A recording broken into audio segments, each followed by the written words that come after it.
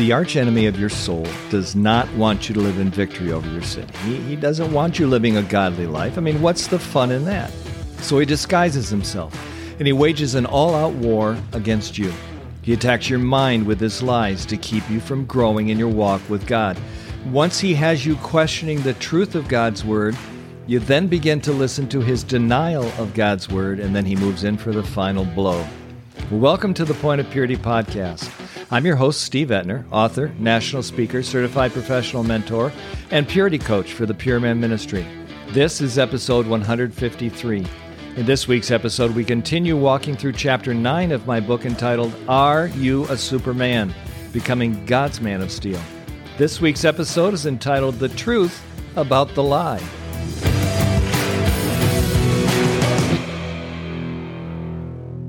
Back in the 1960s, there was a popular TV show called The Twilight Zone. A particular episode entitled The Howling Man tells the story of an American who goes on a walking trip through Central Europe. Suddenly, he's caught in a raging storm. Staggering through the blinding rain, he comes upon an impressive medieval castle. It was home to a reclusive brotherhood of monks. Now, these monks reluctantly took him in to provide shelter that evening. Well, later that night, the curious American decides to go exploring. Deep into the bowels of the castle, he finds a cell, and there's a man locked inside. There's an ancient wooden staff lying across the door, holding it shut. The prisoner inside claimed that he was being held captive by the head monk, who he said was an insane man named Brother Jerome. And the captive pled with the American to be merciful and release him. The prisoner had a kindly face, had a very gentle voice. So the American, convinced that the prisoner was being unjustly held against his will, confronts the head monk. Brother Jerome tells the American that the prisoner is none other than Satan himself, the father of lies. The wooden bar across the prison door is the staff of truth. It's the one and only barrier that Satan cannot pass. Well, the American, now convinced that the prisoner was right and Jerome was indeed mad, he rushes to the prison door, removes the wooden staff of truth, thereby releasing the prisoner, who immediately transformed into this hideous horned demon and poof, vanishes in a puff of smoke. The stunned American, horrified at the realization of what he has done, goes to Brother Jerome and he confesses his deed, and he says, "I'm sorry for you, my son," Jerome replies. "All your life you will remember this night, and whom you have turned loose upon the world." "I didn't believe you," the American replied. "I saw him, but I didn't recognize him."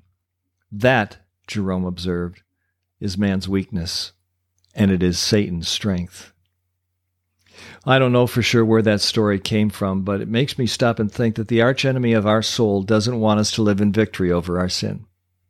Plain and simple.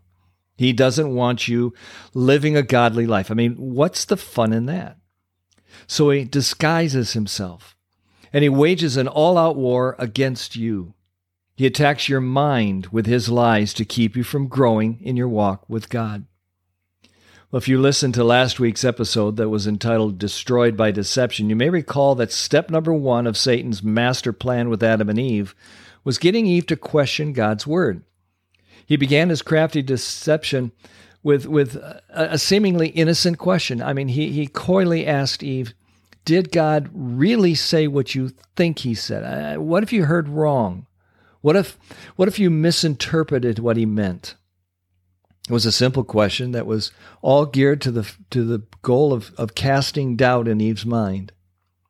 If you may remember in that episode last week, we also saw how Eve responded to that particular strategy. She took away from God's word. She removed a word that God had said, and she didn't quote it.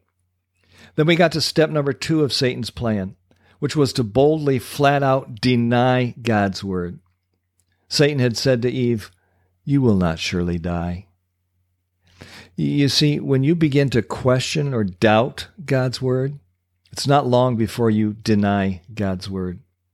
When you begin to doubt the truth of what God says, it becomes easy for you to decide to do something other than what God says. Doubting God's truth will always lead to rejecting God's truth. So once again, we discovered last week that Eve's response is very revealing. She added to God's word.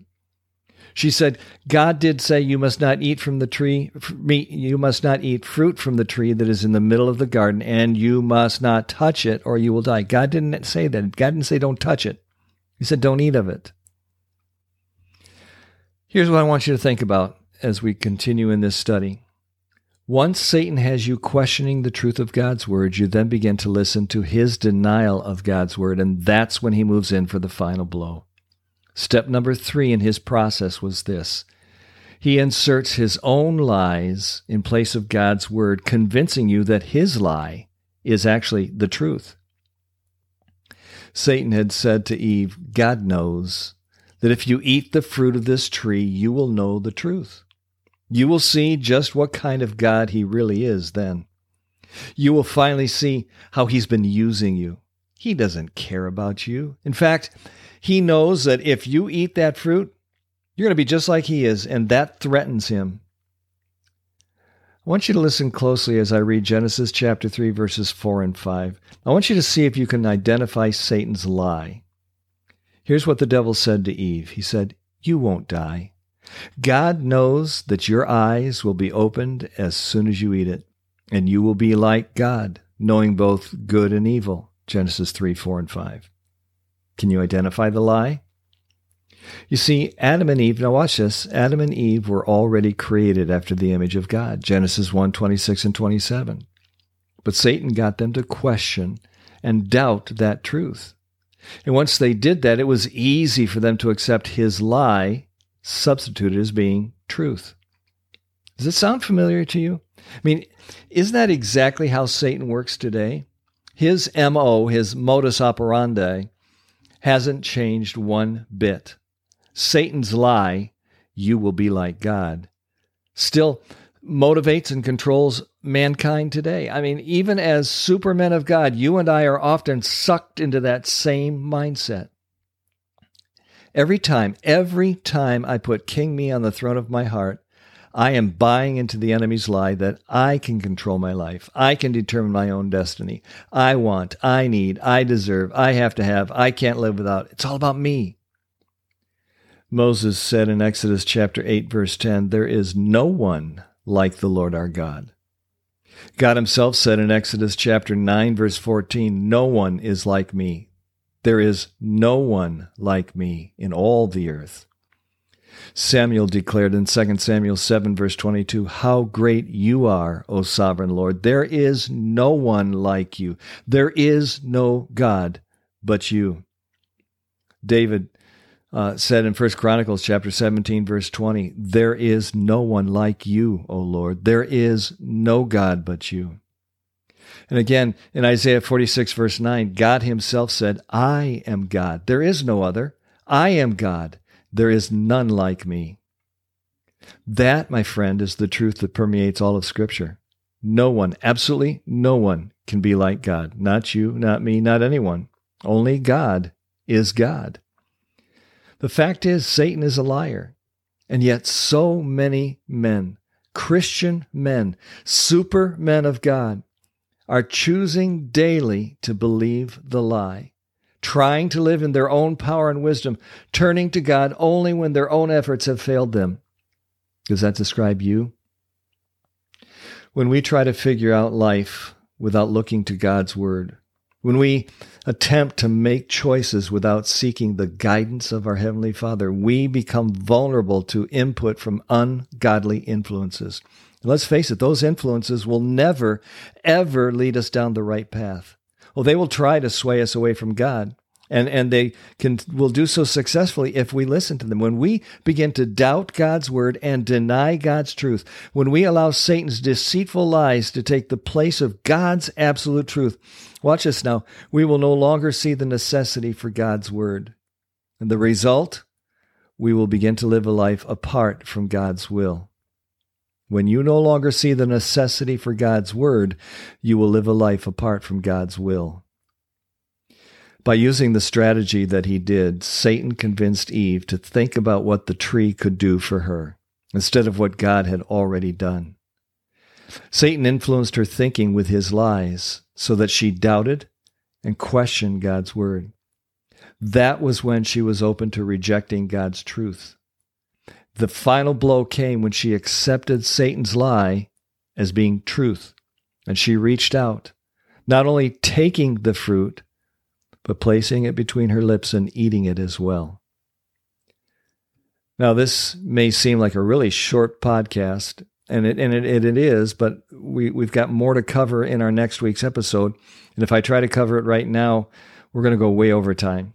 So let's hit the pause button until next week's episode. We're going to continue our journey through Are You a Superman? Becoming God's Man of Steel. As we conclude this week's powerful podcast, I'd like to take just a moment and give you a brief glimpse into our ministry, the Purity Coach, or the Pure Man Ministry. You see, we do a whole lot more here at the Pure Man Ministry than just produce a weekly podcast. For example, we have a free app. It's entitled My Purity Coach. And by the way, it's free. This app, My Purity Coach, is loaded, just chock full of powerful tools to help you walk pure, to help you be pure, to help you live a life of purity. In this app, you'll find tons of scripture. There's audio and video lessons from the Bible. That you can even listen to this podcast from the app. Again, the app is called My Purity Coach. And if you're a subscriber to this podcast, then you've heard me talk frequently about our Point of Purity program. It's a 12-week, one-on-one, Bible-centered coaching program where I'm mentoring you one-on-one. We're going deep into the scriptures to teach you how to develop a lifelong strategic plan for sexual purity. I've also talked on this podcast about the various books that I've written. All of the books are available on my website, thepuritycoach.com, and on Amazon.com. And if you've been listening over the last few weeks, I've been excited to announce the fact that this Point of Purity program, this 12-week program, is now a curriculum that is available on Amazon, simply entitled The Point of Purity Workbook. Well, we are a faith-based, donor-supported ministry. So that means that all of this that we do, and so much more that I'm not even scratching the surface of, is made possible only by our team of what we call our Purity Coach partners, individuals and churches who give financially to support this ministry. Without compromise, the primary focus of this ministry, the Pure Man Ministry, is to show men how to have a continuous relationship with Jesus Christ that is real, that is personal. So to that end, to be quite honest with you, we need financial assistance from partners like you who are committed to providing hope and helping men and women across the globe win their personal battle against the beast of sexual impurity. So I am taking this opportunity right now to personally invite you to join us as we impact our world by equipping and training men and women how to live in purity, how to live in godliness, how to be a man and a woman of integrity. If you would like to give your tax-deductible gift to this ministry today, simply go to our website, thepuritycoach.com, and in the upper right corner, there's a donate button. And I just want to take this moment to thank you from the bottom of my heart. Thank you for choosing to partner with us. Well, if you've not yet subscribed to this Point of Purity podcast, let me encourage you to do so today. I don't want you to miss any of our upcoming episodes. Well, until next time, this is author, speaker, certified professional mentor, and purity coach Steve Ettner reminding you that if you're going to glorify God in your everyday living, He must first be glorified in your every moment thinking.